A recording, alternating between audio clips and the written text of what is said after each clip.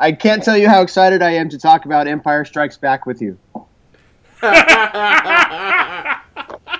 This podcast is a member of the Place to Be Nation family. Visit us at placetobenation.com, the only place to be in your pop culture world.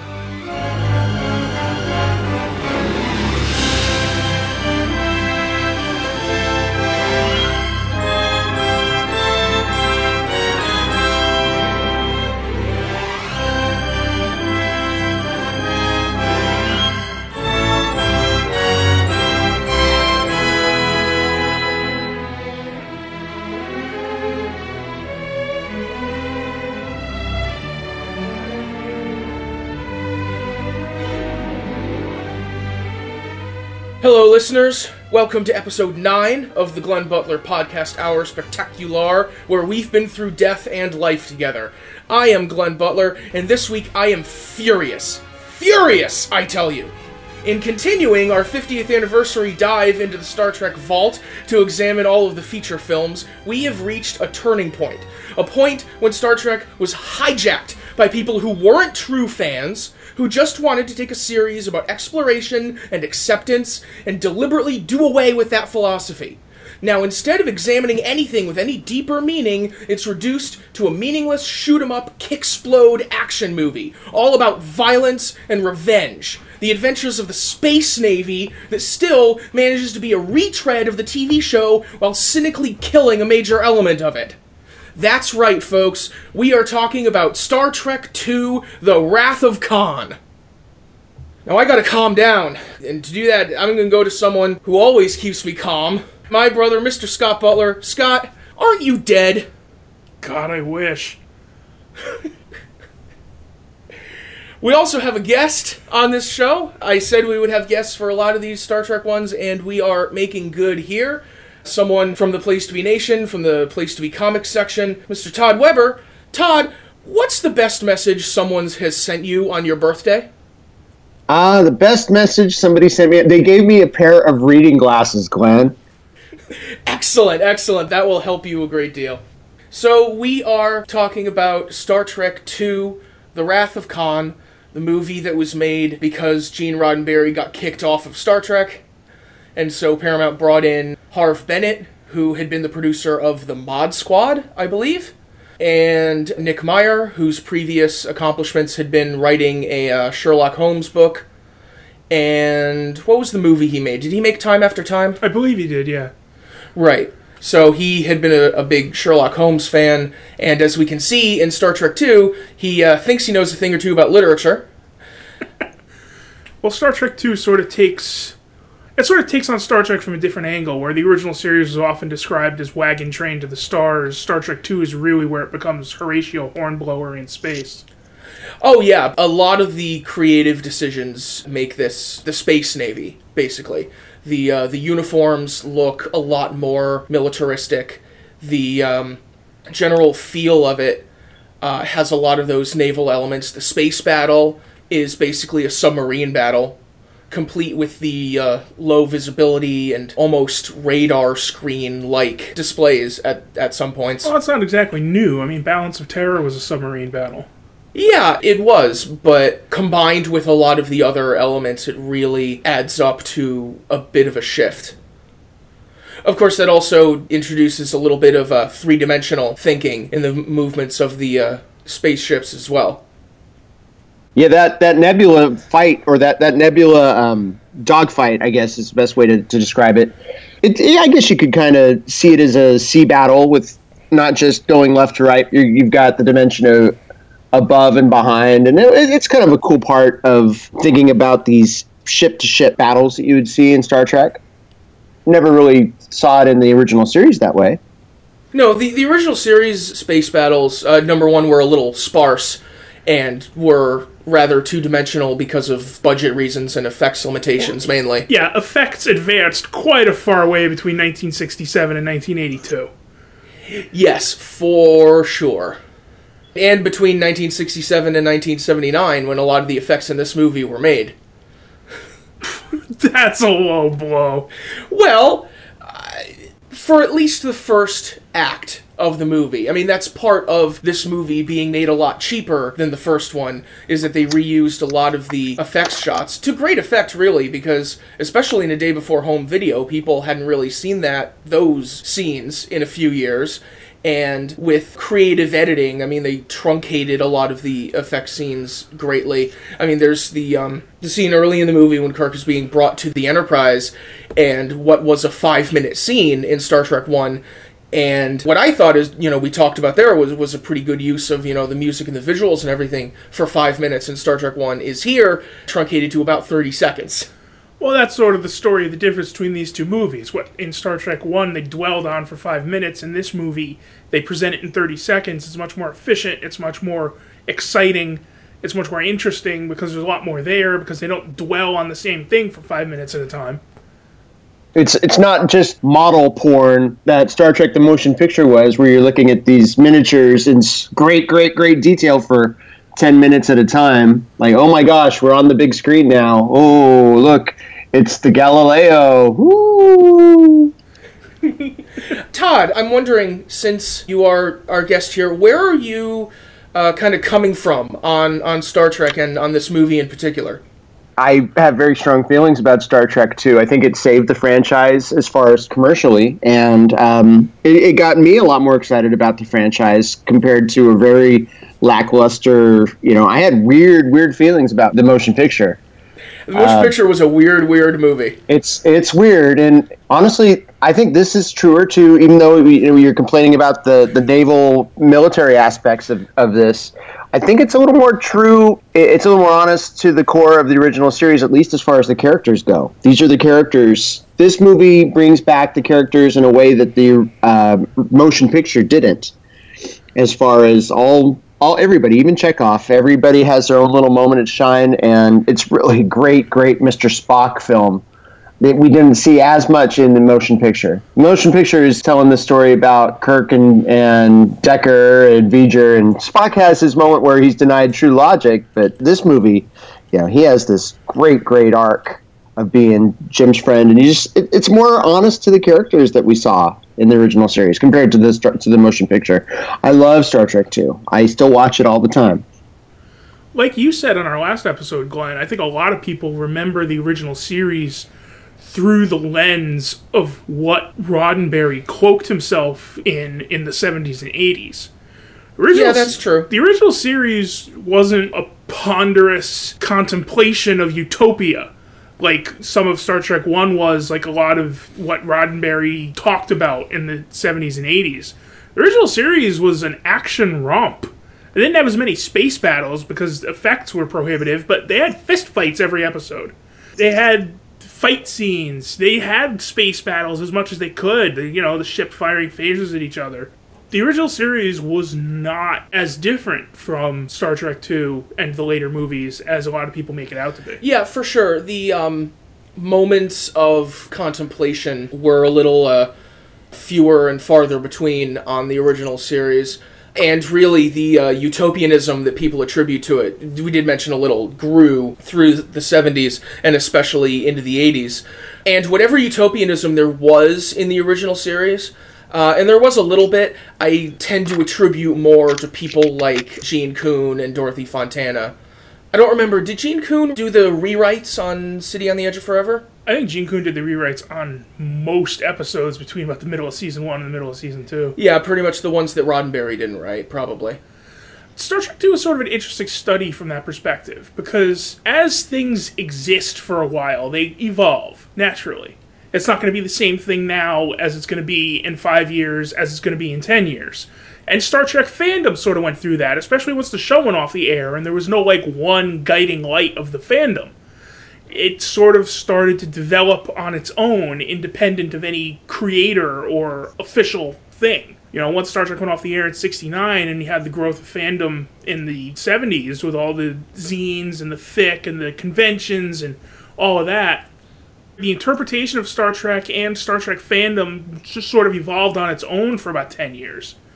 And then you had the motion picture, and the motion picture, as you talked about last episode, was sort of an outgrowth partly from that fandom as it had developed over the 10 years. Star Trek 2 drops all of that.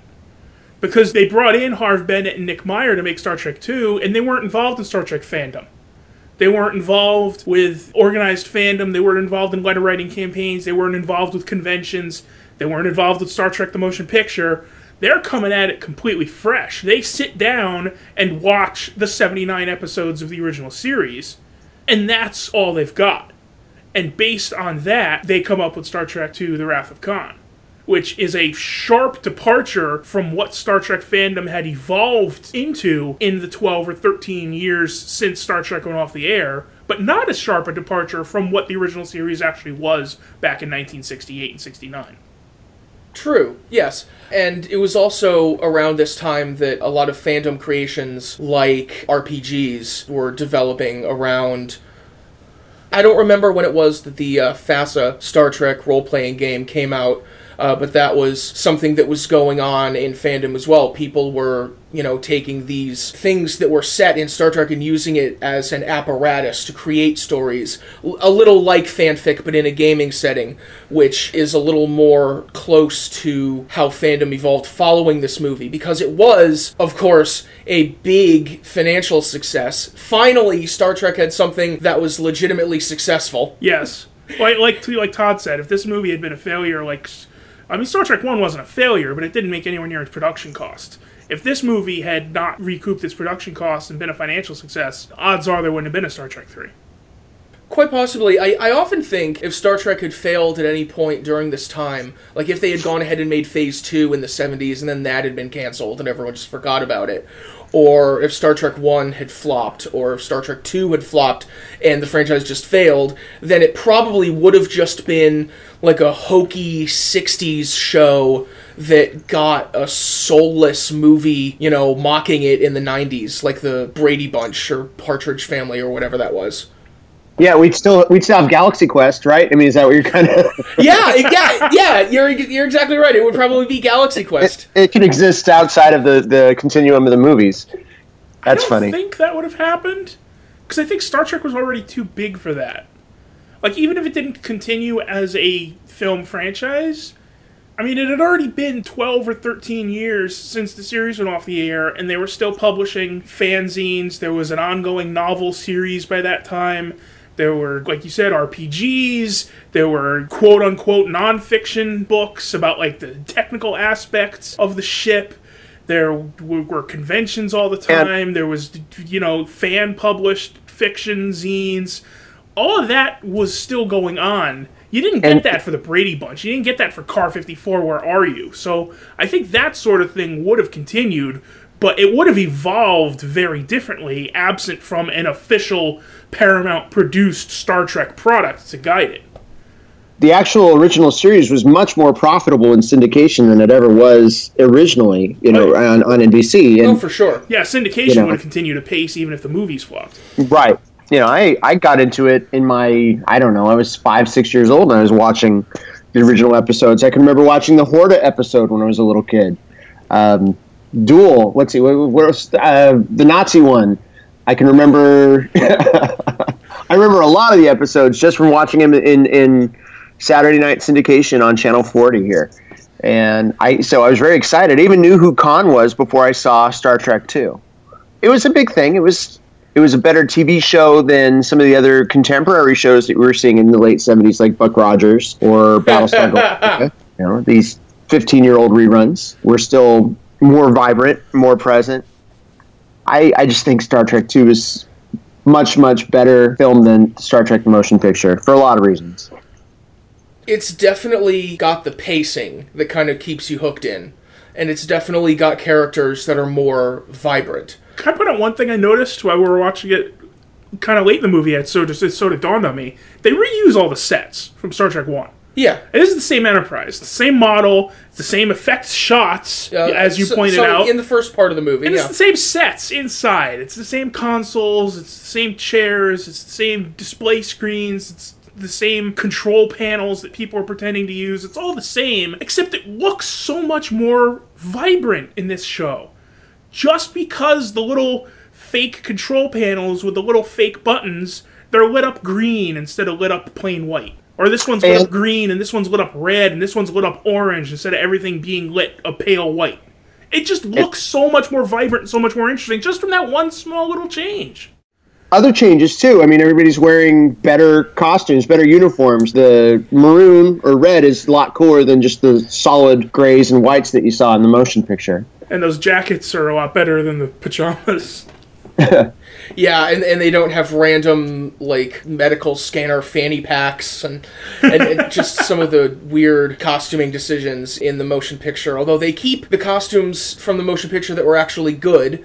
They have the engineering radiation suits, and Dr. McCoy still has his same shirt, except now he has an undershirt under it, so you're not seeing his chest hair. Is that the same shirt? Because in Star Trek 1, he was wearing a jumpsuit with those epic lapels, and in Star Trek 2, it's a separate shirt and pants. He has a couple of different costumes in Although he in the first one. he still has epic lapels. Everything McCoy wears, other than the maroon jacket, everything else he wears has epic lapels. His civilian clothes when he gives Kirk his birthday present, his medical shirt that he wears in sickbay, even the field jacket that they wear when they go to the Regular One station. Everything has epic lapels on it. I want to talk about that scene in Kirk's apartment with McCoy as well, because I think that shows a little bit of what this movie is doing to humanize the characters a little more. Because in Star Trek 1, you see Kirk at Starfleet headquarters and at the space station before he goes over to the Enterprise, and he's in official settings. He's speaking in these short, clipped sentences about military procedure. I'm going to have this meeting, and it's my intention to be on board that ship. And, you know, he seems clamped down. But in this movie, we see him in his apartment, in his home environment. There's a fireplace, there are decorations. McCoy is there to have a conversation about their friendship. It's doing a lot more to humanize Kirk, and McCoy, too. All these men are single. Yes? I mean, Kirk's always been a swinging bachelor who's always had different partners throughout the course of the series, but he doesn't hook up other than maybe a little bit of bonding with Carol Marcus later in the movie. You know, we don't get the scene that any of them ever settled down. Not Scotty, not Sulu, not any of them. In what life does this happen? Well, I think that might happen sometimes in military life, really. I guess. I don't see it. I mean, it's just interesting to think that none of them settled down. I don't know. I was just thinking about that.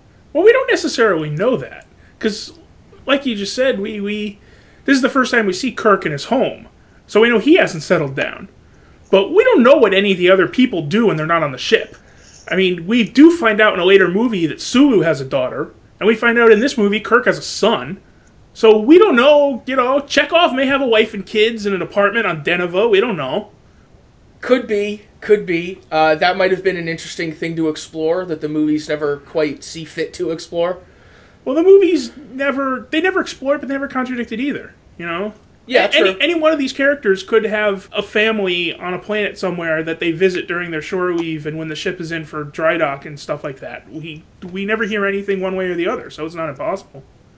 So rate your fic. There we go. Yeah, there you go. I kind of imagine Uhura leading a personal life a little like Donna from Parks and Recreation, where she is like this incredible woman who has men falling over her all the time, but she's too good for them. That would be fitting for Uhura. Treat yourself. Yes! Treat yourself to the best space earrings. So let's see. So the movie starts with, I'm not going to go over the plot, but I do want to I have some questions because I've never thought about it. Was Kobayashi Maru a thing before Star Trek II? No. Okay. A conceit invented for this film. Yes, totally.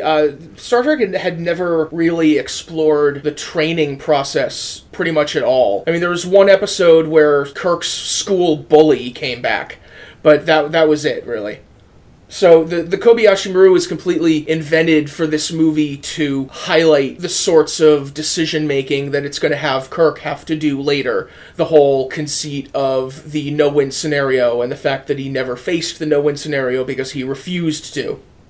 That's something else about Kirk's characterization in the movie. I'm wondering if the movie is trying to be a little more critical of Kirk than collective memory and fandom would really allow it to be.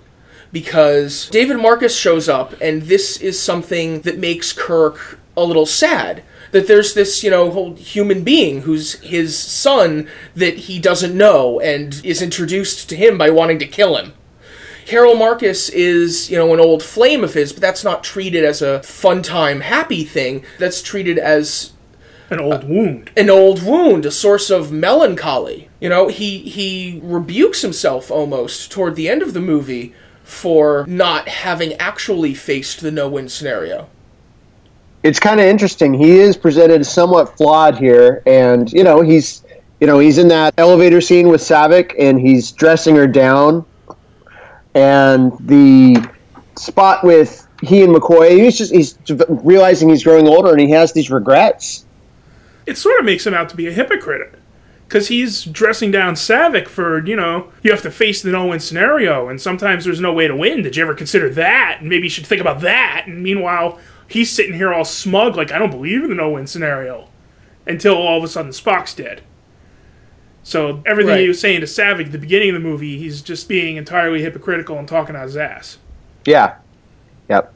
Also, the whole action of the movie is built around one bad decision that he made 15 years ago. Yeah, which apparently he never made a log entry about, or Starfleet never kept record of. I mean, how does Reliant go into the SETI Alpha system and not have everyone aware, oh, this is where we left Khan? And by the way, how can they not count the planets out from the sun? 1, 2, 3, 4, 5. That's SETI Alpha 5. How do they think it's 6 when it's 5? Just count them. If you think it's 5 when it used to be 6, that's one thing. But how do you think it's 6 when it's really 5? 1, 2, 3, 4, 5. Well. Yes, I do suppose that's the kind of thing you have to accept in order for the movie to happen.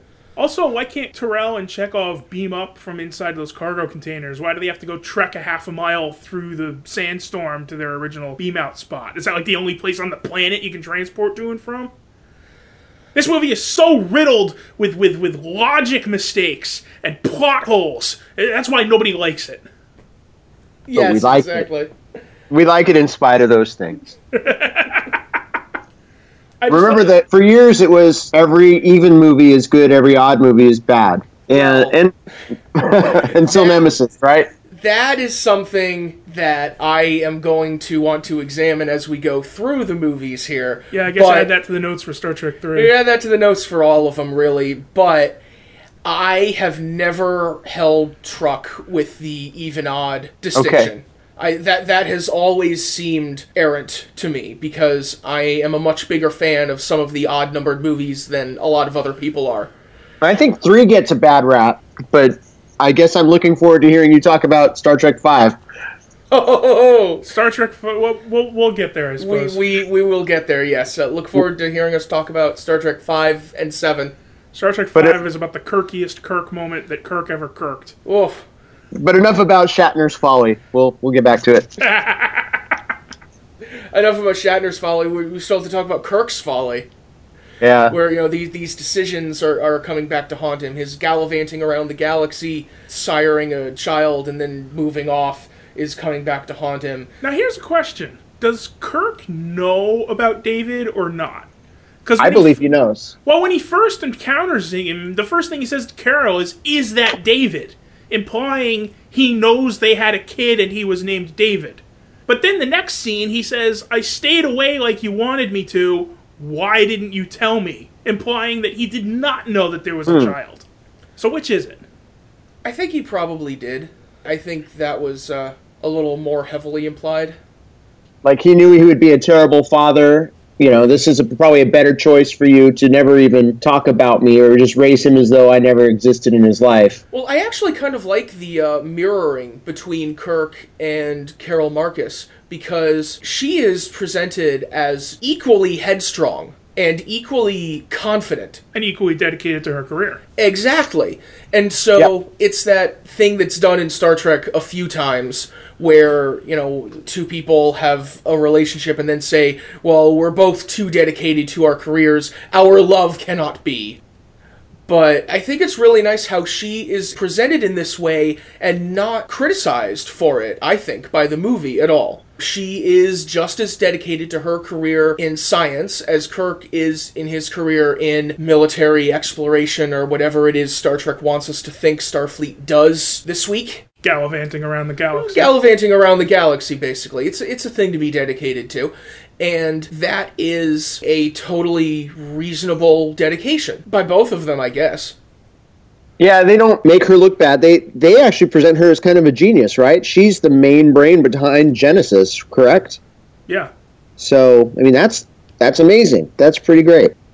I liked it at some point, assuming that Kirk knew about the child, as implied by the first line and seemingly contradicted by the second line. Yeah. I like that they apparently at some point had a conversation about, I'm going to be a research scientist and work on these research projects, and you're going to be on a starship gallivanting around the galaxy, and really only one of us can have a child with us on any sort of a regular basis. So let's go with that. Yeah, exactly. It's how people would have to make their decisions in the 23rd century. Utopian 23rd century. He probably had a robot nanny. I wonder if Kirk feels regret that he didn't that he had to give up seeing his child grow up in order to gallivant around the galaxy, and he puts a bug in someone's ear that eventually results in the 24th century policy of having families on board starships. Ah, that'd be an interesting thread to follow up through. Somebody write a fic. Meanwhile, Khan's putting other kinds of bugs in people's ears. Transition! We love transitions! Yes, Khan. About Khan. Right before I watched Star Trek II to prepare for this, I also watched Space Seed, the original episode with Khan. And I was expecting a lot of the backstory there to kind of get jettisoned. It's not totally jettisoned in the movie, it's kind of treated quickly. Summarized really briefly in his scene in the cargo container with Chekhov. Yeah, there's one speech where he just shares enough to bring the audience up to speed and then quickly moves on. Yeah, he gives a general declaration of, in my time I was a prince, rather than saying, I was a warlord who almost took over the world in 1996. Well, he does give an explanation of, we're from the late 20th century and we were in cryogenic sleep and Kirk woke us up. Yeah, but there's a sense in Space Seed that episode is kind of treating Khan like one of the capital letters great men of history. Yes. There are scenes where the crew talks about their respect for him as a tactician and as a leader figure. Well, they do a whole scene about how they sort of admire his leadership and admire the success that he achieved while deploring his methods and deploring some of the things he did, which is sort of an interesting parallel to liking the episode Space Seed while deploring the rather ridiculous amount of sexism and misogyny in that episode. Oh, yes, that episode is horribly, horribly misogynist. Oh, good lord. The treatment of Lieutenant MacGyvers, who feels this instant gravitational pull toward Khan and starts... Which is apparently only increased when he, slaps her and throws her to the ground. Oh, yeah, when there's this whole scene where he exhibits, textbook abuser behavior. I mean, he almost negs her into helping him take over the ship. Almost? Well, the pickup artists hadn't invented that for a few decades. She definitely had Stockholm Syndrome. Yes. Yeah, instantly, too. Yeah. And that sensibility is jettisoned because, of course, Lieutenant MacGyvers is fridged for this movie. Well, everyone gets fridged. If you look at the people that are with Khan in Space Seed, it's a rather diverse group of 20 to 30-year-old people. 30 years later, he has a group of universally white, almost universally blonde, 20-year-old people. They all look like Malibu Ken. Where they would have been 5 at the time of Space Seed. Where was this whole crew of 5-year-olds, and where did everyone from Space Seed other than Khan go?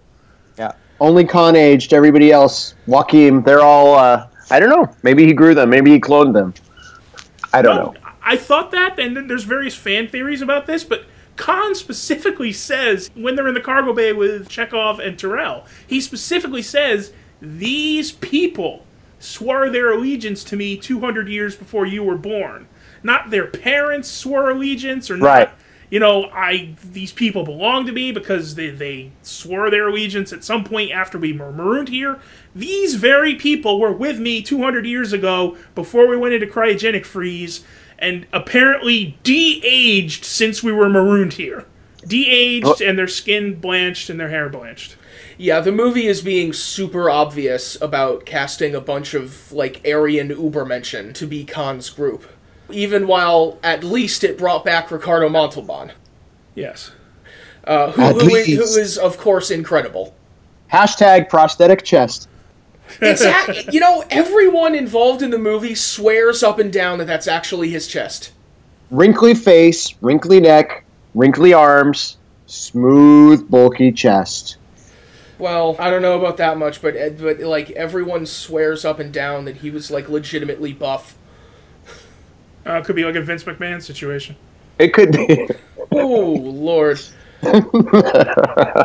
But yeah, Ricardo Montalban is just an incredible actor, and someone who really pulls off the turn that Khan has taken in the last 15 years from super charismatic Superman to this maniacal madman. He's been cooped up in this tiny little cargo container in a desert storm for years, and all he's had to read is a middle school library. All he's had to do is find someone else to blame for his predicament and then nurse his hatred for that person. Yeah, you see, even when I think it's Tyrell first mentions that he's an admiral now, and Khan's face lights up. Admiral! He has been nursing this grudge for years and years and years, and now he has a small piece of new information. The first thing that he hears from the outside world, and so this just gets integrated into this grudge that he's been nursing. Oh, he gets to advance in his career and his life, while my life has been constrained and awful.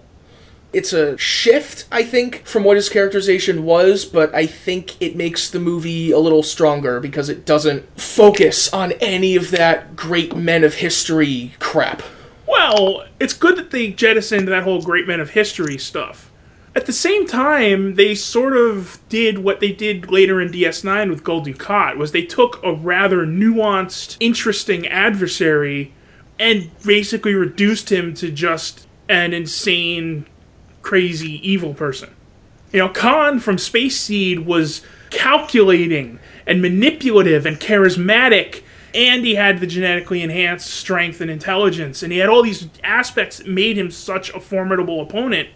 Khan in Wrath of Khan is just a crazy person bent on revenge. And at no time does he even see Genesis as a second chance for him and his life. Yeah, they could go and detonate that torpedo on Ceti Alpha 5 and then live in a paradise. And apparently he doesn't want to do that. Which brings up another point. I don't know that anywhere in this movie they actually explain why is Khan so obsessed with Genesis. I mean, he finds the ship that's working on Project Genesis, and somehow he becomes obsessed with obtaining it, and I don't understand why. Yeah, I think that's probably just because that's the thing that Kirk was involved in, tangentially. Well, Kirk wasn't involved in it. Kirk wasn't involved in it at all. Unless you're saying Khan knows about his 20 years ago relationship with Carol Marcus. No, I think it's something that he was involved in, administratively as an admiral or something, and then when Captain Tyrell mentions him, Khan feels that this is his way to, get embroiled in it. I don't think anywhere in the movie it suggests that he's involved in it administratively. Well, why else would he have the summary and everything that he calls up? Because all Starfleet computers are linked? Well, maybe because he remembers Chekhov, and he says, oh, well, Chekhov's involved, maybe I can get to Kirk through Chekhov here. Yeah, that too. Why do you have on your computer an article about the quarterback of the 1967 Baltimore Colts? I bet you could pull one up in about 10 seconds, couldn't you? Yeah, I probably could, but it's also not classified information that requires a retina scan to access. Well, he's an admiral. He can access classified information. And it's also not 1982. How common was knowledge of computer networking in 1982? It's not 1982. It's 2280 something. Let's watch the tape. Let's get the tape out. Yes. Recall it from our data tapes. Yeah. It's a good thing we have universal. We can see all the holes and we can talk about this. It's really something that can unite us. Get it? Unite us? Yes, thank you. That was a stretch, but I'm glad you got it. Not too much of a stretch for this show, buddy. As I understand it, puns are a big deep part of the spectacular. Yes, indeed. As much as we can manage. So Khan has lured Kirk into his trap. Meanwhile, we've got these bugs that control the cerebral cortexes of Tyrell and Chekhov, right? They can. And how does Khan control the bugs? Or Khan, it just makes them susceptible to suggestion? Is that what's going on? That's what they say, yeah. Okay. Yeah, the bugs just latch on to their brains. As a kid, that really grossed me out, and I thought about it a lot. It's the kind of thing that haunted my nightmares for years were those bugs, the little armadillo things that can crawl in and surround your brain through your ear. It used to gross me out so much. Oh, yeah, for sure. I mean, I was kind of afraid of insects as a kid, and I wonder if that might have been a part of it. Star Trek II gave you a fear of insects? Well, I mean, creepy crawlies that can crawl into your ear. Yeah. The bed that I had when I was a small child was right under a bookcase. So the bottom shelf was kind of near my head when I was asleep. And I kept imagining things crawling on the underside of the bookcase. Yeah, it's gross. I still think about, I used to just, fixate upon that thing. And when Kirk shoots him with the phaser and you see the bloody bug, that used to bug me too. I think it's very convenient for Khan in that scene that the Starfleet EVA suits that they wear down to the planet have a nice convenient handle on the front for him to lift Chekhov by. Well, you got to be able to grab it off the rack. I wonder when Chekhov and Tyrell put those suits on, did they have to sit through a 45-second audio recording explaining how to use them? Not in the director's cut. Does the director's cut have more stuff on the engineering department? Is that my recollection? Where there's more stuff than that the kid that looks like Peter North, is he? Yeah, he turns out to be Scott's nephew or something, right? Yeah, there's a scene explaining that Peter Preston is Scotty's nephew, so it hits even more when he dies later in the movie, and Scotty takes him to the bridge to show everyone that he died. Scott brings injured crew members straight up to the bridge, because that's where McCoy's always hanging out. Well, that's something else that I thought might have been a little more of an implicit critique of the original series, because, in this movie they at least try, with all the Peter Preston stuff, to make one of the red shirt deaths count. Instead of just random people you've never seen before and will never see again getting offed by the enemy to try to introduce a sense of tension, there's a character who's at least had a few lines, and in the extended cut, director's cut, TV cut, whatever you want to call it, is identified as a nephew of one of the characters we actually do care about.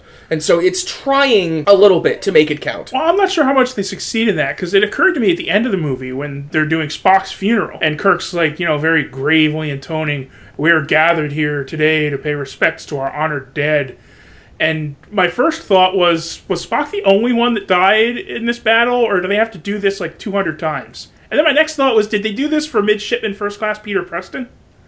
That's a lot of bagpipe playing, my friend.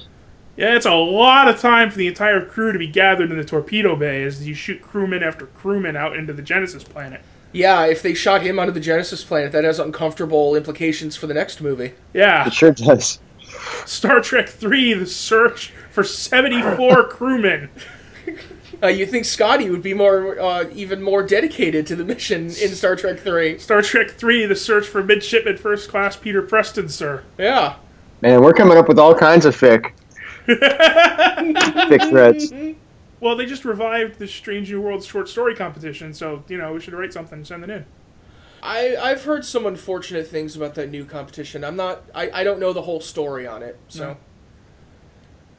At no time does Khan get off the ship, right? Once he's on the Reliant, that's it. Yeah, that's one of the really interesting things, is this whole movie is sort of Kirk versus Khan, and William Shatner and Ricardo Montalban were never on set at the same time. They never share a scene. Yeah, I wonder if that was deliberate, or if it's just, like, sloppy screenwriting, or if it's forced due to Ricardo Montalban's filming commitments for Fantasy Island. I don't know if I'd call it sloppy screenwriting, because look what happened in Nemeshit when they tried to, like, force a face-to-face confrontation with the enemy on the other ship, rather than just let them be on the other ship. Nemeshit has a lot to do with the impact and the influence of this movie. Oh, yeah. This movie, whatever the virtues of this movie, and they are great, and we're talking about them, it exerts this pull on the rest of the movies from here on out, basically, that with one exception, that turned out to be one of the most successful of the movies, but with one exception, all of the movies from here on out feel this need to have a big movie villain, and to have this, like, iconic antagonist. And sometimes they get close, and a couple of times it's good, but often it just fails. Sometimes it winds up with a good movie, but they never actually... Every movie that comes out, somebody during a pre-production interview says, well, this is going to be the best villain since Khan! And it's never true. That is a point where I can understand the people who are kind of fed up with this movie, and the people who kind of roll their eyes at this movie, because I want to say a lot of it has become so cliche. Some of it probably was cliche already for movies. It's become such a cliche for Star Trek. Well, that's not Wrath of Khan's fault. That's everyone else's fault for trying too hard to emulate Wrath of Khan and being bad at it. I think, and I hope, Into Darkness is the very last attempt anybody has at trying to remake Wrath of Khan or use any of it, because it failed spectacularly at the things that Wrath of Khan did well. So I was going to say Into Darkness was such a great success at trying to emulate Wrath of Khan that no one else should try anymore. We'll get there. We'll get there. We got 10 movies to go. But oh, yeah. This one, at least, Into Darkness explicitly copied it. I mean, it didn't just copy it. It was frame for frame. It was the most loving homage that Abrams definitely made that movie because he loved Wrath of Khan so much. It just didn't, to me, have the impact because he didn't earn it. Other movies try to copy what Wrath of Khan did to try to copy its success. Into Darkness is flat out AU fan fiction of Wrath of Khan. Yep. And only Khan is much, much different. There are lots of different. Carol Marcus, much, much different. Yes. So we never have a face-to-face Kirk-Khan confrontation. Right. We have a lot of confrontations on the view screen or over the communicator in ways that I think Shatner and Ricardo Montalban were never actually in the same place at the same time. They just had, like, script assistants reading their lines off screen. Yeah. So that is... Yeah. Well, they actually couldn't be on set at the same time because the Reliant Bridge was just a redress of the Enterprise Bridge. So if was Kirk it really? was there, yeah. So if Kirk was there filming on the Enterprise Bridge set, it couldn't also be the Reliant Bridge set at the same time. Yeah, for sure. But it's a little disappointing that they didn't really get to play off each other face to face, although I think it's a testament to both actors that it still kind of feels that way. Oh, yeah. Because they're talking over the view screen and they're talking over the communicator. They go back and forth. You're right. And the way they film these movies, even if they're on set at the same time, they're not necessarily talking to each other. You know, if they're filming Khan's close-up, Kirk could be off in his trailer having a sandwich, even if they are on set at the same time, so they take occasional shots of the two of them standing next to each other. When each one does their close-up, the other one's off having lunch or talking to their manager on the phone or something. So it's not that much of a departure from just regular movie making for them not to be on the set at the same time. Right, I suppose, but I feel it really is a good job that's done by both actors to kind of paper over that and kind of make it feel like all of the intensity is still there. Okay, I feel like we've had a pretty good discussion so far. I hope we will continue having a pretty good discussion after we take this quick break to hear some ads for the podcast network that we are on. We will see you on the other side.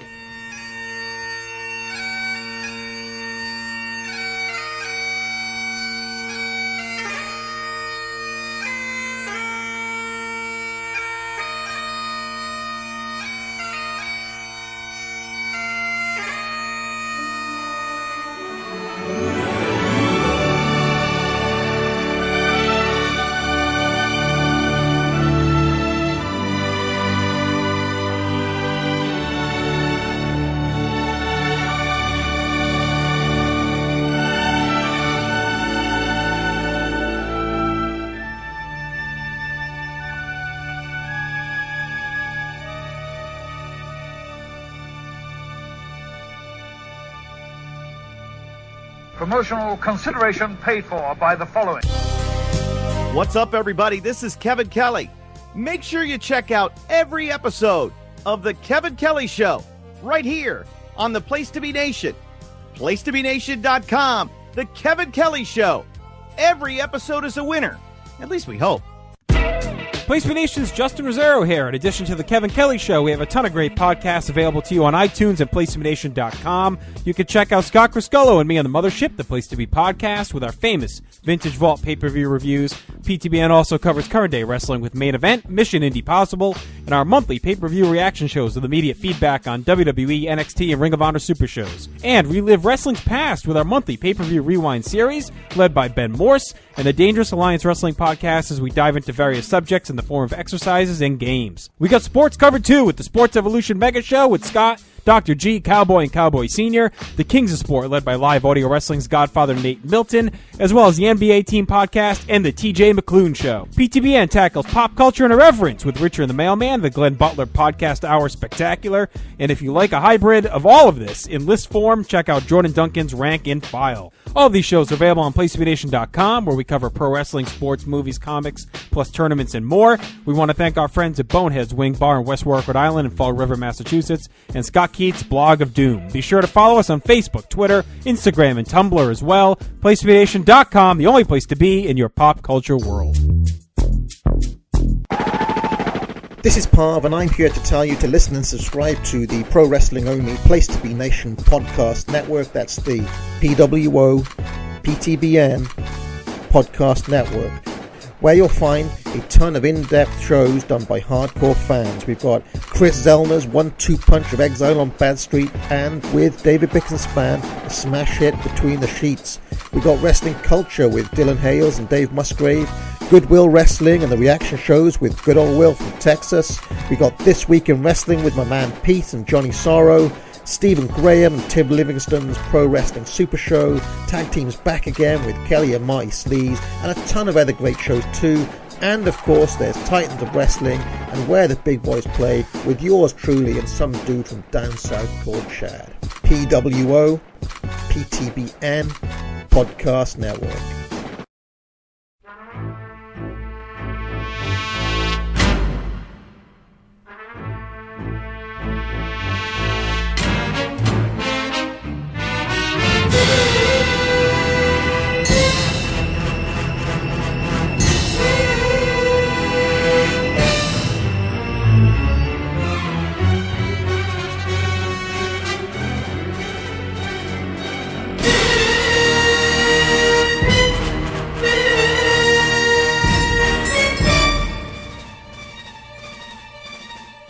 And we are back. Thank you for staying through those messages about PlaceToBeNation.com. Speaking of PlaceToBeNation.com, Todd, what have you been up to on the site lately? Is there anything cooking for PTB Comics?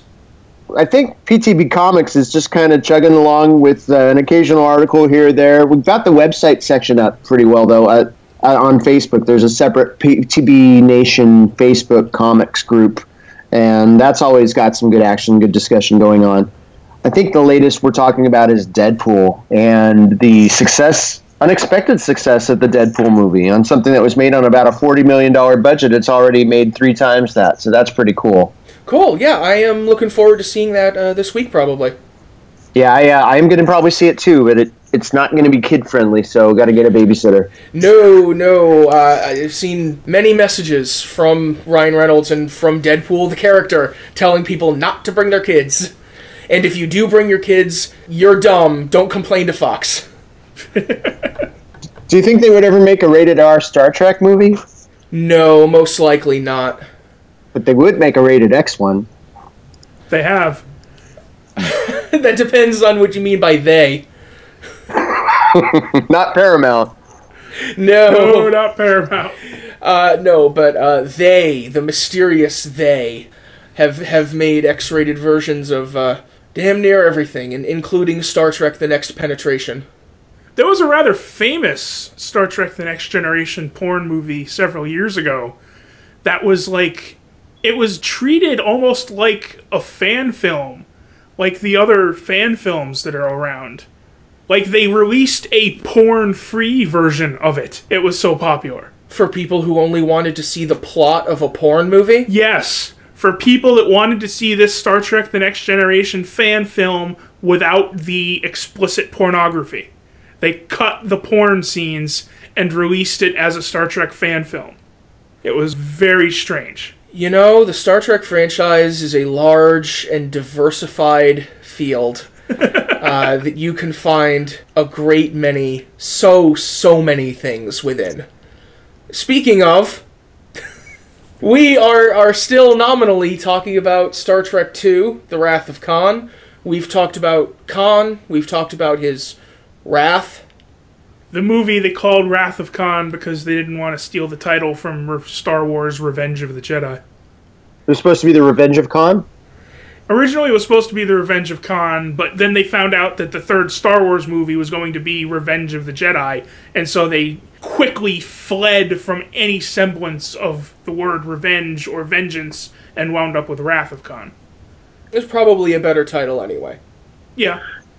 I wonder if, they had to tie it into the Space Seed and the original series, but if somebody hadn't seen that, if they thought that it was really a movie about Madeline Kahn being upset. Oh, that would have been incredible. Why hasn't somebody made that fan film?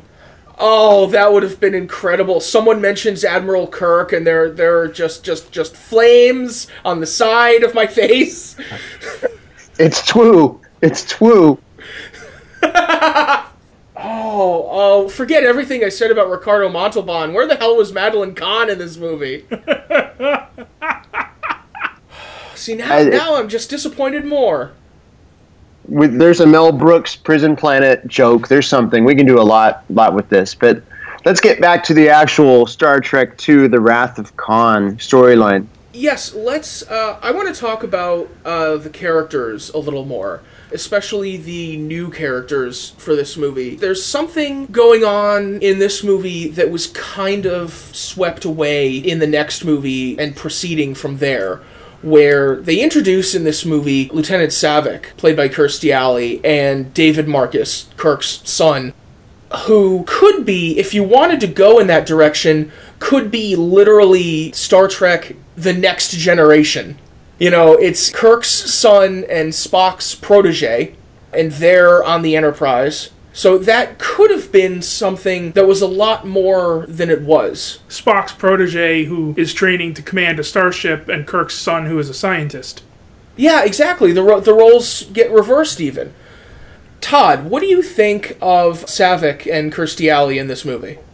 We'd never seen Kirstie Alley before. I thought she was pretty cool. I remember the Mad Magazine spoof of Star Trek II that called her Kirstie Alien. I liked that back in the day. She was compelling. It was nice to have another Vulcan that was a real character besides Sarek. And, I thought she was a solid actress and really, really pretty, unique looking. And definitely Kirk was into her, although that kind of stops right away. I think they were maybe leaning towards her and David getting together. Although, I guess the conversation has to go on Star Trek 3, because something happens to her in Star Trek 3 that would change that dynamic all the way. Well, a lot of things happen with her in Star Trek 3, really. There's a different actress playing Saavik, by the way. Yes, exactly.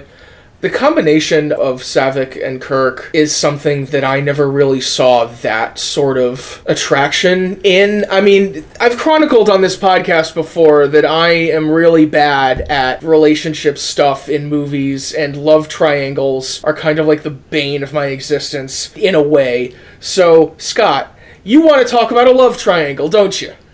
Well, ever since our first episode where we spent 4 hours talking about a love triangle, I like to enhance your podcasting experience by bringing up a love triangle in every possible setting in which I can. And so I would like to bring up the Jim Kirk, Carol Marcus, David Marcus love triangle of family. Yes, well... Because Carol Marcus has this relationship with Kirk, but Carol Marcus also has a relationship with her son David, who is also Kirk's son David, who hates Kirk but likes Carol, And Carol doesn't hate Kirk like her son does, and there's all sorts of triangular love-related relationships in there. I think it's to the credit of the movie that is not the source of a great deal of melodrama. There's the one scene where David and Kirk have their little tussle, and then he's kind of snotty and snide toward him in a couple other scenes. But that's just one note that's hit on among many in Kirk's characterization. Well, the main role of David in the movie is to basically show Kirk what might have been and make him feel like an old failure. Yeah, basically. Again, among other things.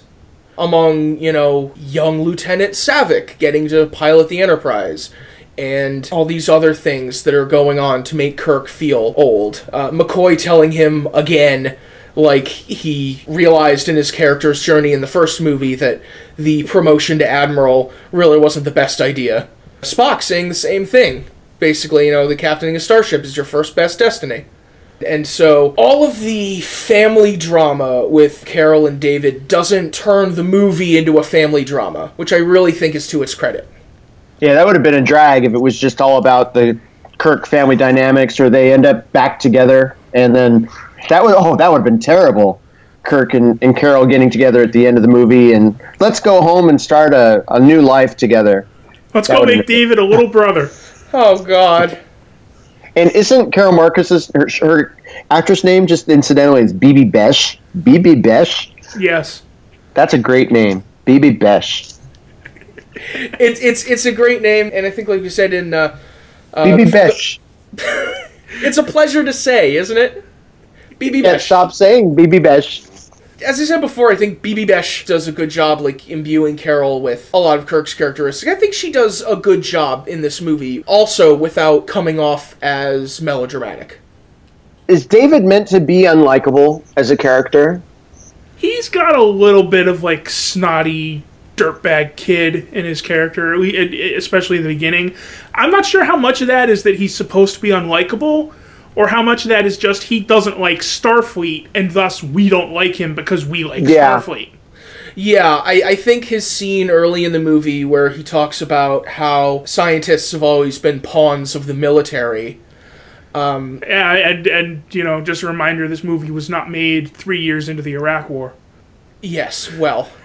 This movie was made at the beginning of the Reagan era, which is a whole other sort of thing, which you might think about the militarization of Star Trek as well, if you wanted to be, Well, we talked about that earlier, how it's sort of a departure from the Star Trek image that it had going through the late 70s, but not as much of a departure from Star Trek as it's played in the original series. True. Did I just say deplayed instead of displayed? Yes. Bibi Besh. Bibi Besh. Bibi Besh. I want my Bibi Besh, Bibi Besh, Bibi Besh.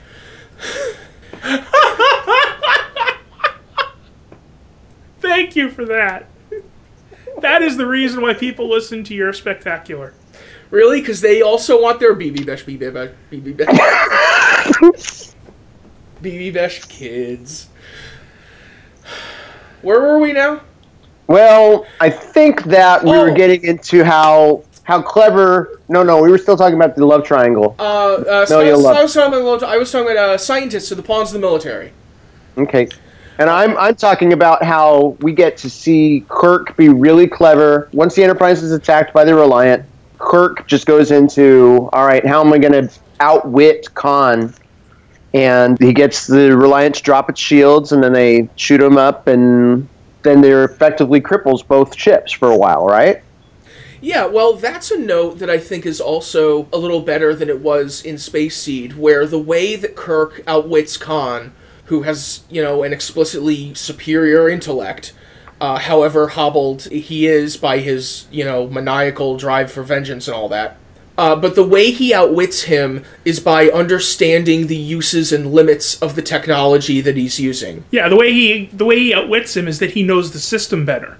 And you see that they show that very well in the movie, because as soon as the shields start dropping, Khan's like, the override, hit the override. And none of them knows where the override is, because they've learned how to use this chip in about 10 minutes. Yeah. And immediately set off to go try to annihilate Kirk. And so the camera just sort of pans erratically from console to console, and they don't know where the override is. Yeah, suddenly you see all the other characters using these candy button consoles in, I don't want to say a naturalistic way, but a way that they will appear much more comfortable with them. Verisimilitude, I think, is the word that I'm looking for, where they give the sense that they know what's going on.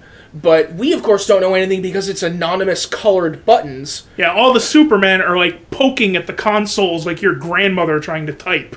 Yeah, exactly. And that shot of Khan looking around at the console, I think, is great in that it puts him in the same situation that we are, where we don't know what any of this stuff is. We just know that all the other characters do. I think it's really interesting in that moment when Kirk outwits Khan with the override code.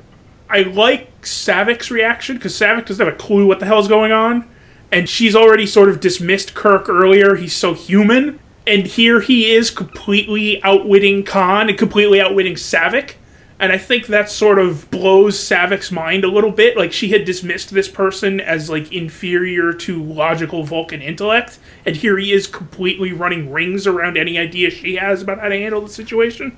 And I think that's highlighted again later when they're in the Genesis cave and Kirk reveals that he has this secret plan with Spock to get the ship repaired and get them back on board. By the book. Yeah. And you see, they show the reactions of McCoy and Savik when Kirk flips open his communicator rather nonchalantly and says, "Hey, Spock, it's time, let's go." They show the reaction of McCoy and Savik, and McCoy just sort of, like, starts grinning hesitantly. And Savik is standing there, like, completely dumbfounded before she goes into a long explanation about how this shouldn't have been possible, that she's still in the middle of as they're transporting up.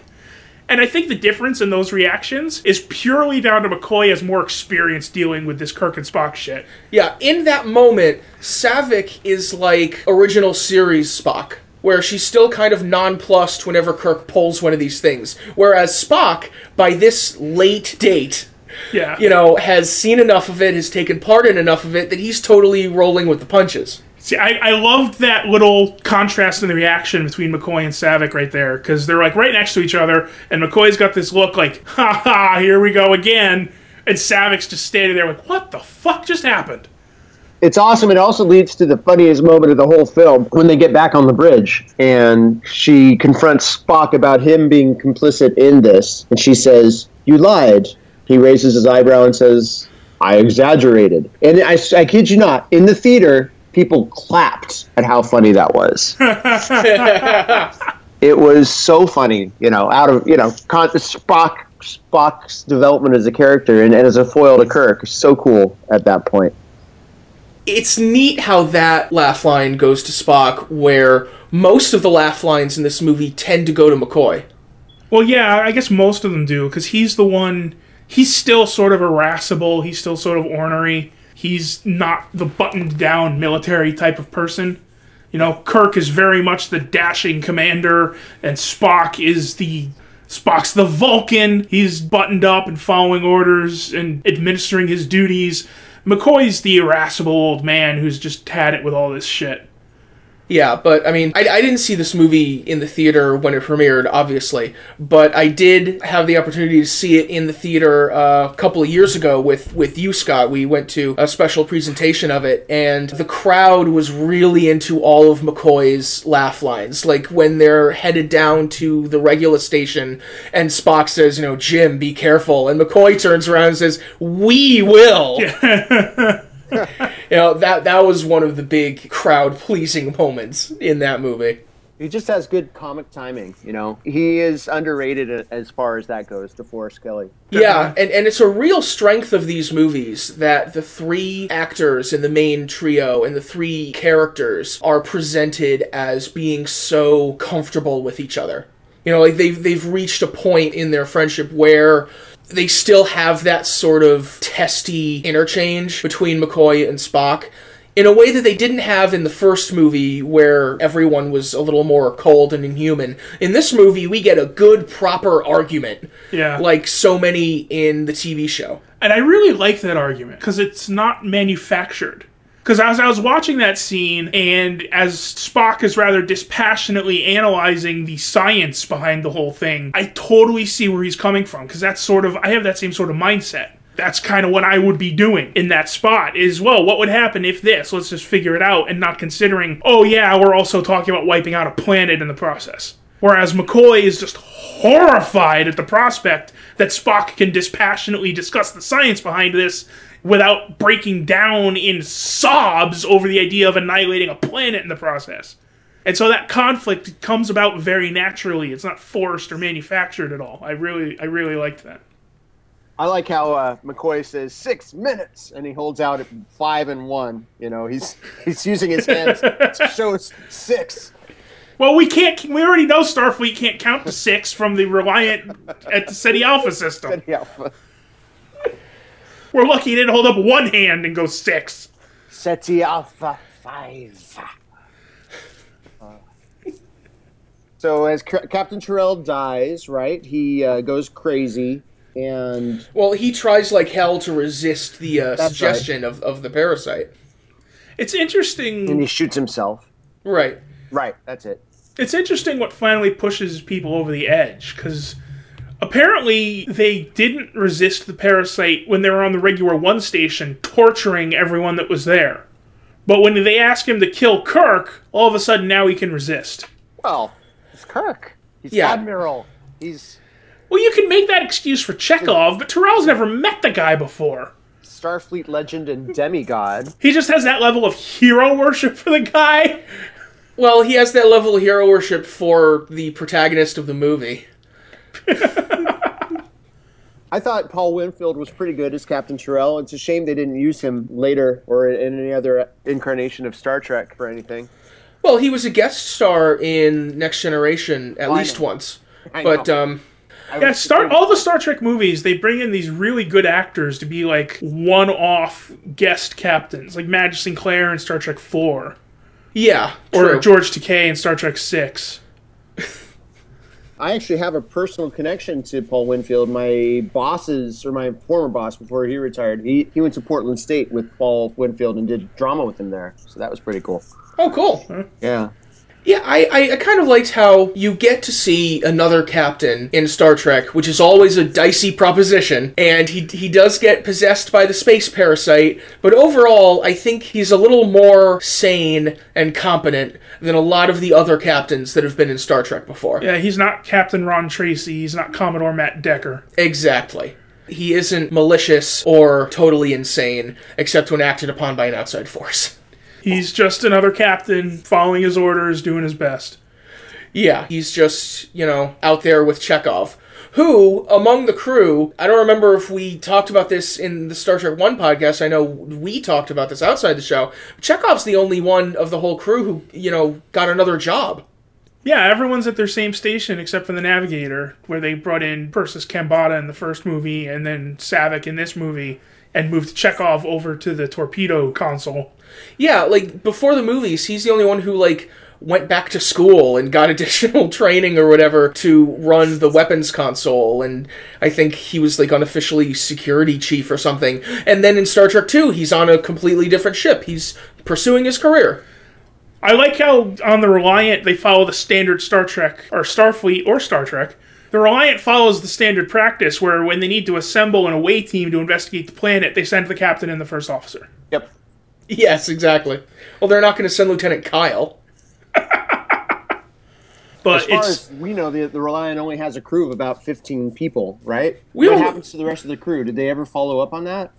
Well, they mention at one point that they got marooned on SETI Alpha 5, but that's about it. Yeah, well, they say at the end the Enterprise is going to go pick them up. Okay. I hope so. You hope so. Unless something happens to distract Kirk by then. I think it's sort of interesting, if you look at the rest of the crew, between the end of the original series and the movies, for Star Trek 1, everyone got a bump in rank. By Star Trek 2, everyone is a commander. Lieutenant Uhura is a commander, Lieutenant Sulu is a commander, Lieutenant Commander McCoy is a commander, Commander Spock is a captain, and Ensign Chekhov is a commander. Everyone is up to commander. No matter what rank they used to be, everyone gets like 1 or 2 or 3 or 4 or however many bumps they need to get up to commander. But they're still doing the same jobs. And they're still doing the same jobs. They're still doing the same job on what appears to be a training vessel. And none of them gets another bump in rank for the next 10 or 15 years. Well, something happens in Star Trek 3 that kind of freezes them in place for a while. Yeah, true. There are issues with career advancement, perhaps, but I guess we'll get there. But meanwhile, Chekhov, God bless Chekhov, you know? He went to Starfleet night school and... You know, it's like a teacher getting his administrative credential or something like that. Yeah, he did the Starfleet equivalent of getting his degree in business management or accounting. He's the go-getter among the crew. He's the one that's not complacent. Until after Star Trek 4, and then he sort of seems to become complacent. Well, I mean, even by the end of this movie, he got picked up by the Enterprise, and so he just kind of wanders onto the bridge and says, can I help out? Everyone wanders onto the bridge. David Marcus is just sort of sitting there in his preppy sweater tied around his neck. That one really does kind of mark him as a dirtbag teen, right? It's a James Spader kind of thing. Oh, God, you're right. Well, what's his purpose on the bridge? Just stand around and watch these people try to save everybody's lives. Wesley Crusher. Wesley had a job, at least. For a while, yeah. David is just there to fortuitously know what Genesis looks like when it starts happening. Yeah. And what happens to the guy that Chekhov replaces? You know, if Chekhov falls back into his old job, what happens to that guy? Well, in this movie, presumably that was a cadet or a trainee or whoever was on the ship when Saavik was running it as a training cruise. So I suppose when an actual officer comes on board, they let that kid go do whatever. But in future movies, he just kind of becomes a member of the staff. Well, he just goes back to being the navigator. Yeah, basically. Once Saavik is gone. Yeah. What exactly are Chekhov's duties at the weapons console? Because Sulu is still in charge of firing the phasers, just like he was on the original series. Every time Kirk orders a phaser shot, Sulu is the one that fires the phasers. So, does Chekhov just sit there with his finger on the button, waiting for the order to fire a torpedo and do literally nothing else? Well, I don't know, maybe he sends a message down to the people at the torpedo bay, start loading them up, the ship is coming back. Weapons prep. I didn't realize they need a Starfleet commander to fire torpedoes and do nothing else. He could at least do some filing in his spare time. Well, the ship he was first officer of is trying to destroy them, so he can't go and do the job that he was assigned. Can we talk for a moment about the deficiencies of Starfleet's fleet deployment strategies? Well, that's something that we can hit on in a lot of these movies, yeah. Because in Star Trek 1, it said that the only ship in range to intercept V'ger is this totally rebuilt, untested ship with a large contingent of new crew people, some of whom aren't even on board yet, and it hasn't even gone through a shakedown cruise to work out the kinks of its new systems. The warp drive doesn't even work, but somehow it's the only ship near Earth that can go out and intercept V'ger. And then in this movie, they say that the Enterprise is the only ship in the same quadrant as the Regula Science Station. The only ship in the quadrant is a training vessel filled with untested cadets learning how to man their stations. Also, isn't it arrogant to presume that Starfleet headquarters is on Earth? Didn't these other alien civilizations develop space travel long before us? A lot of them did, but the general Star Trek conceit is that the humans are the ones who built alliances with everyone and created the Federation, and so the headquarters wound up on Earth. Also because this is the planet where the TV show was made. I get your point. I mean, there's a Watsonian and a Doyleist reason for this. So there's only one ship that can go track down Genesis, just like there was only one ship that could go to V'ger. Yeah, well, the ship that has our heroes on it has to be the only one that can respond. Because it kind of puts our heroes on the back foot from the beginning, if they're not entirely prepared, if they don't have a full crew, if they need to launch ahead of time. And so that's kind of a storytelling conceit. Yeah, it's definitely a trope that they fall back on repeatedly in the Star Trek films, and it's always kind of ridiculous. You just have to just suspend your disbelief yet again, much like you do when you're watching professional wrestling or reading a comic book or doing any of these other things we love to do. Yes, for sure. Break down the GOP debates. Oh, that reminds me. Did I mention how Kirk and David Marcus basically have the conversation from the 2008 presidential campaign, where Kirk says, just words. And David Marcus goes, but good words. That's where ideas come from. Which is the debate we all had about Barack Obama in, February of 2008. well, that was the debate that people started having about Barack Obama when the thing that they decided to hit him on was that he gave good speeches. I guess that's a classic tactic. You find whatever your opponent does really well and attack him there, I guess. But yes, there's the tendency for Kirk in kind of a self-pitying mood there to kind of downplay whatever he did as just words. Whereas Spock, of course, was the one who took action and went to engineering and did something. Well, because if you look at the scene where Kirk speaks those words, he's kind of a dismissive prick to Saavik in that scene. Especially since you later learn he never actually faced the test as it was meant to be, or never accepted the test as it was meant to be. Yeah, he never accepted the premises of the test. Which just makes his being a dismissive prick to Saavik even more prickish. A little bit, yeah. That's getting back to what I was talking about with the movie being a little critical of Kirk. In a way that I don't think is often remembered, because fans aren't going to remember it that way, because he's our hero. Yeah. And especially when the future movies don't really follow through on that criticism in a way. I mean, we'll get there. They present him down the road as having grown through the whole loss of his best friend and all that. Yeah, definitely. He talks about this as an experience that kind of brings death to him in a way that he had never dealt with before. Not even on Tarsus 4, when people around him were starving to death, and not even when the space pancakes killed his brother, and not even when 100 red shirts died, and not even on the Farragut, when the cloud monster killed so many of his fellow crew members. He's never really faced death, though. Edith Keeler dying. There's lots of examples. Not even 20 minutes ago when Khan blew the crap out of large parts of the Enterprise and all the trainees died. Yeah, well, they're just the little people, right? There are 6 people in the universe who matter to James T. Kirk. And they're all in the main credits. Yes. And they all are commanders, and they all have the same jobs, and they all turn out to be executive producers of Star Trek down the road, too. Life imitates art. Okay. I think it's time to get to the big thing about this movie. That is, of course, Spock's death, which was mandated that it be in the movie by Leonard Nimoy, who was in his I am not Spock phase, and wanted, I think, to retire from acting, and didn't really want to be identified with Spock as much anymore, and so mandated that if he was going to come back for the movie, that Spock had to die.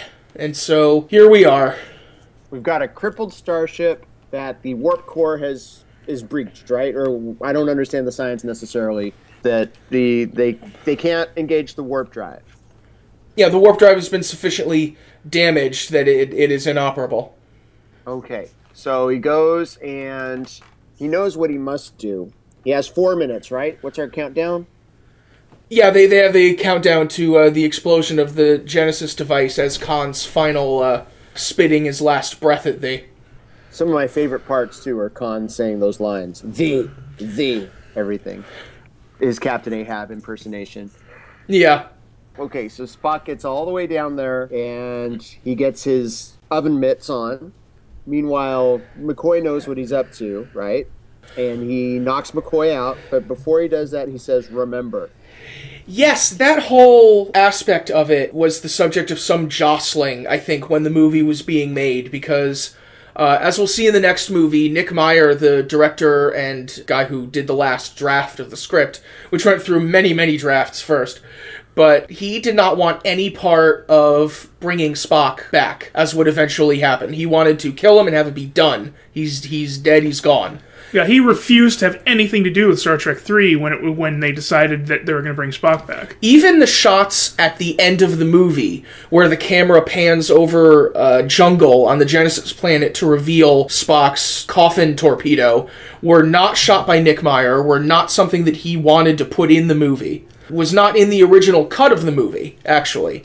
So that was something that was put in without him. But you still have Spock mind melding with McCoy, so I'm wondering where that came in as well. Yeah, and it's not like they filmed that separately. That was Leonard Nimoy and DeForest Kelley. Yeah. Because Leonard Nimoy complained later because they reshot some of that to do a close-up from a different angle in Star Trek 3. And they reshot it with some other guy who just sort of randomly plastered his hand on McCoy's face, and Spock complained about that later. Like, they did it all wrong. That's not where you touch somebody to meld with them. So that was Leonard Nimoy who acted that scene of the mind meld so that they could bring back Spock when he refused to make the movie unless they killed Spock. But he filmed this scene to set them up to be able to bring back Spock. Yeah, I really wonder about that. Not only that, but the thing is called Genesis. Yes, yeah, exactly. There is so much setup that, you know. Yeah, there is so much talk about new life toward the end of the movie. Life from lifelessness throughout when they're talking about Genesis. Yeah, well, definitely. maybe they could have like just said, well, his body was rejuvenated by the Genesis effect, and now it looks completely different. You know, like on a soap opera where somebody's in a horrible car crash and they're in a hospital for 2 months, and when they come back, they're 6 inches shorter and have red hair now. Yeah, they could have had a different actor play Mr. Spock. Someone like, let's see, hot actors of the early 80s. I'm thinking Henry Thomas from E.T. Wow. Which was out in theaters at the same time Star Trek II was. Maybe Robin Curtis could have played Spock instead of Savick. Bring back B.B. Besh. I think I memorized that whole Kirk Spock dying monologue or conversation, and every time I watch it, my wife gets annoyed that I'm saying it out loud. I'm saying the lines before they say them. But it's a great moment. It's a great death. And even as a kid, I thought, oh, yeah, that's pretty awesome.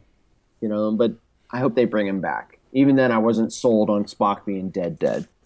And even my memory is that the coffin was open, which is not true. The coffin is closed at the end of Star Trek II. Yeah. Yeah. But I think just before I saw it recently again, I thought, well, it was open, right? No. No, they don't open it until Star Trek 3. Yep. Those gross little worm things on it. But the death scene, I think, is well done in that it's still true to the characters. Again, it's not overly melodramatic. Spock is still doing his, Vulcan stoicism shtick. And Kirk is acting out, of course, because this is an incredibly emotional moment for him. But still, I think Shatner imbues it with that little bit of respect for Spock and his stoicism. Have we mentioned yet how Nick Meyer, as a director, got the best performance out of William Shatner? Oh, that's a pretty infamous story. Go ahead. He's talked about this, I think, several times, that his strategy was they just basically did take after take after take after take. Because Shatner would film it at first, and he'd be like all hamming it up like every William Shatner impersonator does. And then Meyer would go, okay, that's good. Do take 2, take 3, take 4, take 12, take 15, take 22. And eventually Shatner would just get all tuckered out. And he wouldn't be hamming it up quite as much. And you could just see the emotion so much better. Because it wasn't under so many layers of Shatner. And so he said that's how he did a lot of these scenes, as he just did take after take after take until William Shatner got tired and the performance became a lot more subtle and a lot better. It got smaller. There are moments where Shatner is being very big. There's the infamous communicator exchange with Khan. Yes. Reverberating throughout. Yes. And even the lines leading up to that, like a poor marksman, you keep missing the target! Well, it's appropriate there. It's appropriate there because that's not just Shatner hamming it up, that's Kirk hamming it up, because he already has his plan to beam back aboard the Enterprise in a couple hours, so he just wants to string Khan along. Yeah. And if anything, get him even more upset so that he'll make a mistake. Well, he's trying to use Khan's unhinged, maniacal quest for vengeance against him to make him make mistakes. Yeah, exactly. That moment, I think, is iconic as a moment of hamming it up, but in that instance, it's very intentional. He underplays the death, I think. I mean, he definitely sells it well. You know, you believe that he is grieving for his best friend. Yeah, he definitely plays it not as like an over-the-top, large display of grief, but like he's just sort of like in shock. Like, he just sort of sits down and goes, no. You know, he's not like screaming and wailing and rending sackcloth. He's just sort of in a state of shock. That's next movie. Well, I don't know that directors other than Nick Meyer had that skill of taming Kirk. And yeah, who knows? I mean, we know who the next movie was directed by, right? That hack. That maybe he didn't use that. Maybe he was. I don't know if he was intimidated by Shatner or what. But yeah, the way that Meyer got Kirk's scenes to be a little less Shatner-esque was really effective here. I still, I flash back to that death scene. It's still with me. I like how that actual scene referred back to the conversation in Spock's chambers too. Yeah. What'd you think of the score of the film? I absolutely wanted to get into the score before we finished up here. The score was by James Horner, who was a young, new, fresh composer at the time. Star Trek II was really his break, really, because he had done a couple of Roger Corman movies. He had done a couple of smaller movies, but this was his first, real major success. And I think he brought a different sensibility to it than Jerry Goldsmith did to the first movie. Horner's score here is a lot more energetic. He really buys into the Space Navy aspect of the movie. His main theme is adventurous and propulsive. I was going to say, the difference between Horner's score and Goldsmith's score is sort of the difference between the movies. Yeah. That Goldsmith's score is much more epic and sweeping and ultimately not incredibly action-packed. I mean, it's beautiful to listen to, but it's not exciting in any way. Whereas the Horner score is very much about ginning up the excitement that the movie is trying to achieve. Yeah, definitely. It's got that energy in spades. And also in contrast to the first movie, where the music for V'Ger was this sweeping stuff that was very alien. It had the blaster beam in there to give a really alien effect. The music for Khan doesn't have to be alien, of course, because he's human, but it really centers in on his sort of maniacal nature. Yeah. The theme for Khan is a lot more devious. The theme for V'Ger is a theme that tells you this is a weird alien thing, we don't know what it is. The theme for Khan is a theme that tells you this is a menace we have to combat.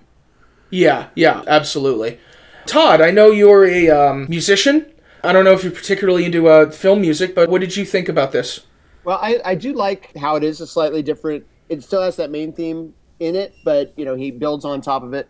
What I noticed is there's a lot of dead spots where there's just kind of silence for a little bit of the movie, almost like in Jaws, right? Where there's that dread and just a bit of the quiet. But over the course of the submarine type battle in the nebula, I love that score. I love that kind of chase music, and I do like.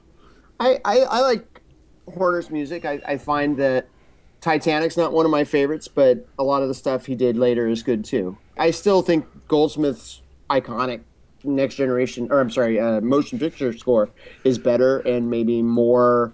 I don't know. It's what you think of as Star Trek, the actual theme. Yeah, motion picture as a score is something that I probably find myself listening to a little more as I've gotten older and as my tastes have changed a little. But Wrath of Khan is just a classic. See, I still have very immature tastes. Well, that is as may be. I mean, I love the Next Generation theme that originated as the motion picture theme, and the Overture Ilias theme is a great, beautiful piece of music. But overall, I probably prefer the Wrath of Khan score, just because it has so much more energy. It's so much more interesting to listen to. Yeah, it is almost, I don't want to say sinister. It's just a little bit more dramatic. How about that? Yeah. True. Yeah, I can go along with that. And one thing I wanted to mention with the score, aside from the movie, was that the complete score for this movie was released by Film Score Monthly in July 2009, which was one of the first sort of archival releases from the Paramount vaults. It was kind of the one that busted the dam open. A couple of months before this, I think the La La Land label released Airplane, which was the first deal that someone managed to get with Paramount. But Star Trek II, kind of, the announcement of that kind of burst the dam in everyone's minds, thinking, you know, film score releases happen on, like, smaller kind of boutique labels. And there are various agreements that various labels have with different movie studios, but Paramount was always reluctant to make any deals with anyone. And so people would make lists of all these things that they wanted to be released, and it would get shot down because, no, that's Paramount, they won't make deals with anyone. And then when Star Trek II came out, everyone realized, oh, these companies, not just one company, but multiple labels, have deals with Paramount now, and that started everyone on kind of diving into the Paramount vaults, and there have been so many releases since then. This was the first archival Star Trek release since 2009, in just a short number of years, considering how long the franchise has been there and how long the music's been there. All 12 Star Trek movies have had complete score releases. There have been multiple releases from the TV shows, and this is really where it started. It's pretty cool. How much music does that turn out to be? From Star Trek II, the release is about an hour and 15 minutes, which includes a 7.5-minute bonus track, which is the original version of the epilogue, which was scored for a cut of the movie that didn't have those extra shots of the torpedo tube on the Genesis planet. That's why I say that was added pretty late in the movie, because the music was written and recorded for that scene without it, and then an insert was made when they inserted those shots. So the original version of that is there. It all fits on one CD, unlike a lot of the Star Trek scores. Like you said, there are some moments without score. So it is, as far as Star Trek scores go, a kind of short one. Was that like a deliberate choice, or is that just because that's the way they did it in 1982? I think that just goes case by case. They decide how much music they need for, you know, do we need music for this scene? Do we need music for this scene? And that's just how this movie happened to shake out. You know, obviously for Star Trek 1, with a lot of those longer sequences without a whole lot of dialogue, needed a lot of music and got a lot of great music to really carry those scenes, I feel, but we talked about that in the other one. But Star Trek 2 had the pacing that it did and the dialogue that it did, and so they made those decisions as they went. It's interesting, the things you learn. I didn't know it had recycled a lot of the effect shots, so they basically had to do... You create the whole nebula sequence and the Reliant model, and then kind of what other things did they create originally for this movie? The Genesis stuff, I suppose. The demonstration video for the Genesis effect. Oh yeah, we should mention that. Yeah, the demo video for the Genesis effect was one of the first uses of CGI effects. CGI, yeah. It was the first CGI sequence. Like, there were other films that used, like, bits of CGI in combination with traditional animation and in combination with filmed elements. But the Genesis demonstration video was the first CGI sequence. It runs about a minute long, and it is the first ever in a film completely CGI-generated piece of film. Pre-Tron, right? Where does this line up with Tron? I don't remember exactly when Tron came out, but Tron's was 82 also. But Tron was another one where it used some CGI visual effects, but it was always in combination with live-action filmed elements and in combination with traditionally animated elements. The Genesis video sequence is completely 100% CG. Yeah, in a sequence that was also, while we're talking about the music, was scored by Craig Huxley, who played the Blaster Beam on Star Trek 1.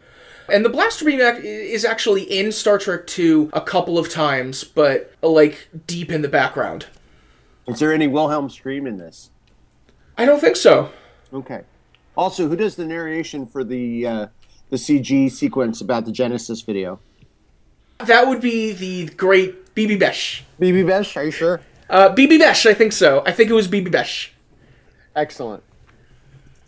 Trying to think, any other trivia or aspects of this film? I mean, it definitely laid the groundwork for this 3, I consider 2, 3, and 4 to be part of the same cycle, you know? Well, that is a large part of the next two movies in combination with this one, yes, because this one was so popular and so successful. Like, finally, Star Trek did something that was popular and successful, and so it's not just going to let go of that. Well, 2, 3, 4, and 5 really just come one after the other after the other. They say in this one it's been 15 years since the original series. And they say in Star Trek 1 that Kirk's been in Starfleet Command for 2.5 years, which means it's been like 12 years between Star Trek 1 and Star Trek 2. Star Trek 2, 3, 4, 5 all happened right in a row within months of each other. The timeline of the movies gets a little muddied when you try to consider everything. I mean, I tend not to care too much about that sort of stuff, but it's definitely a significant period of time. Well, if you try to get into the minutia of it, you're going to kind of lose your mind because it doesn't all hang together very well. But there has been a significant period of time between 1 and 2, but 2 to 3 is very soon, like within weeks, and 3 to 4 is within a couple of months, and 4 to 5 is within a couple of months. I guess we'll talk about that when we do the later movies. We'll talk about a whole lot of things. Well, I wish I could be involved with all of those podcasts, but you have other special guests coming on. Who's coming on? Who's for 3? I think I can announce right now that we have lined up for Star Trek 3 the great Tim Capel, also from Place to Be Comics. I think that's a good choice. I asked him to make his pick, and that's the one he picked, and I respect him for it. All right, I can't wait to hear it. I can't wait to do it. Okay, I think that'll about do it for Star Trek 2. When we have guests on the show, I like to do the What Other Media Have You Been Consuming Lately segment, where we talk about anything really, movies, TV, comics, books, music, podcasts, anything. So, Todd, do you have a couple of things that you'd like to give quick comments on? Absolutely. Yesterday I tried to read something called The Multiversity by Grant Morrison, and it's a DC comic that's kind of explains all the infinite Earths that used to be infinite. Now there's 52, and I didn't get into it at all. I liked the little guidebook in the middle of it, but the rest of it was just kind of pretty pictures, not a lot of substance to get me to read it. So I didn't enjoy it as much as I'd hoped to.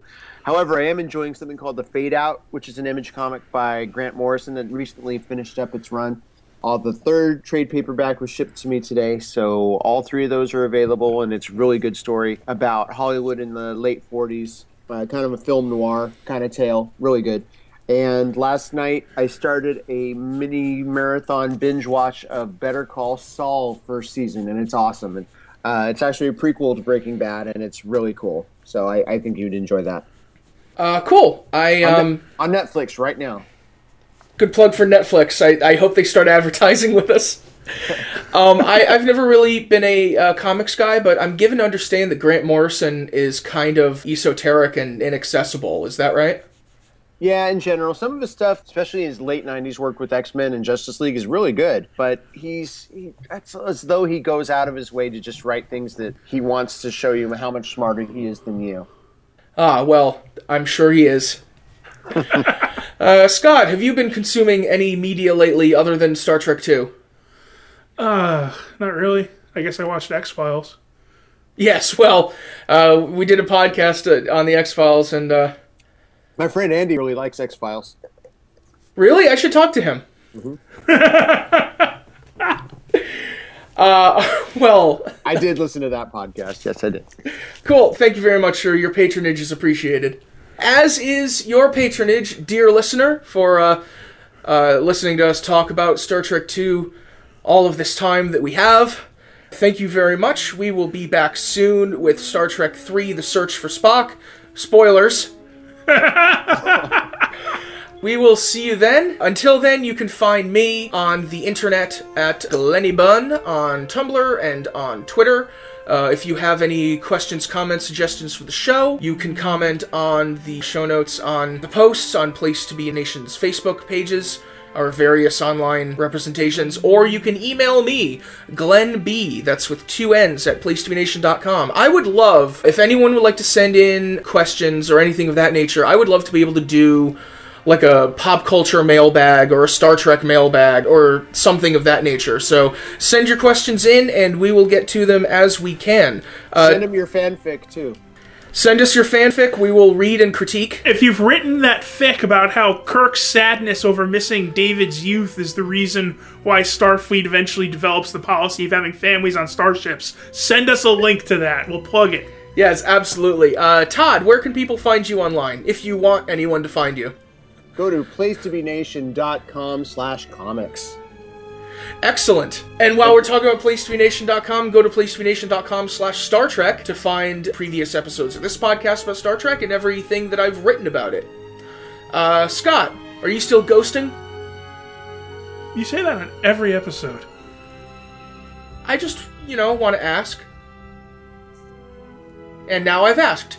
Thank you for listening, everyone. Good night.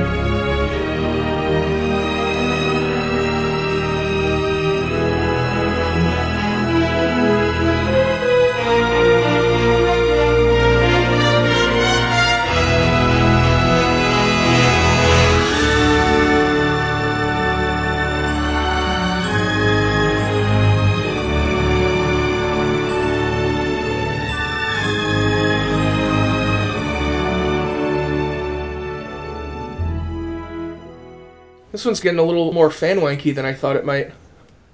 We're doing 13 podcasts about Star Trek movies.